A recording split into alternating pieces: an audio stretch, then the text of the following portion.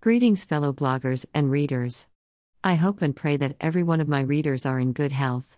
As we know from this past year, nothing is promised. That your life can change in an instant, for good or worse.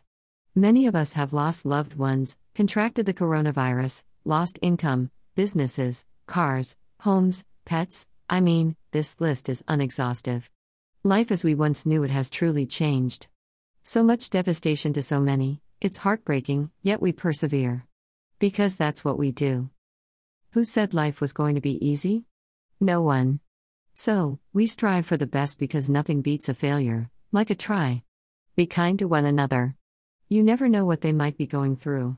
I hope this message touched someone. Until next time.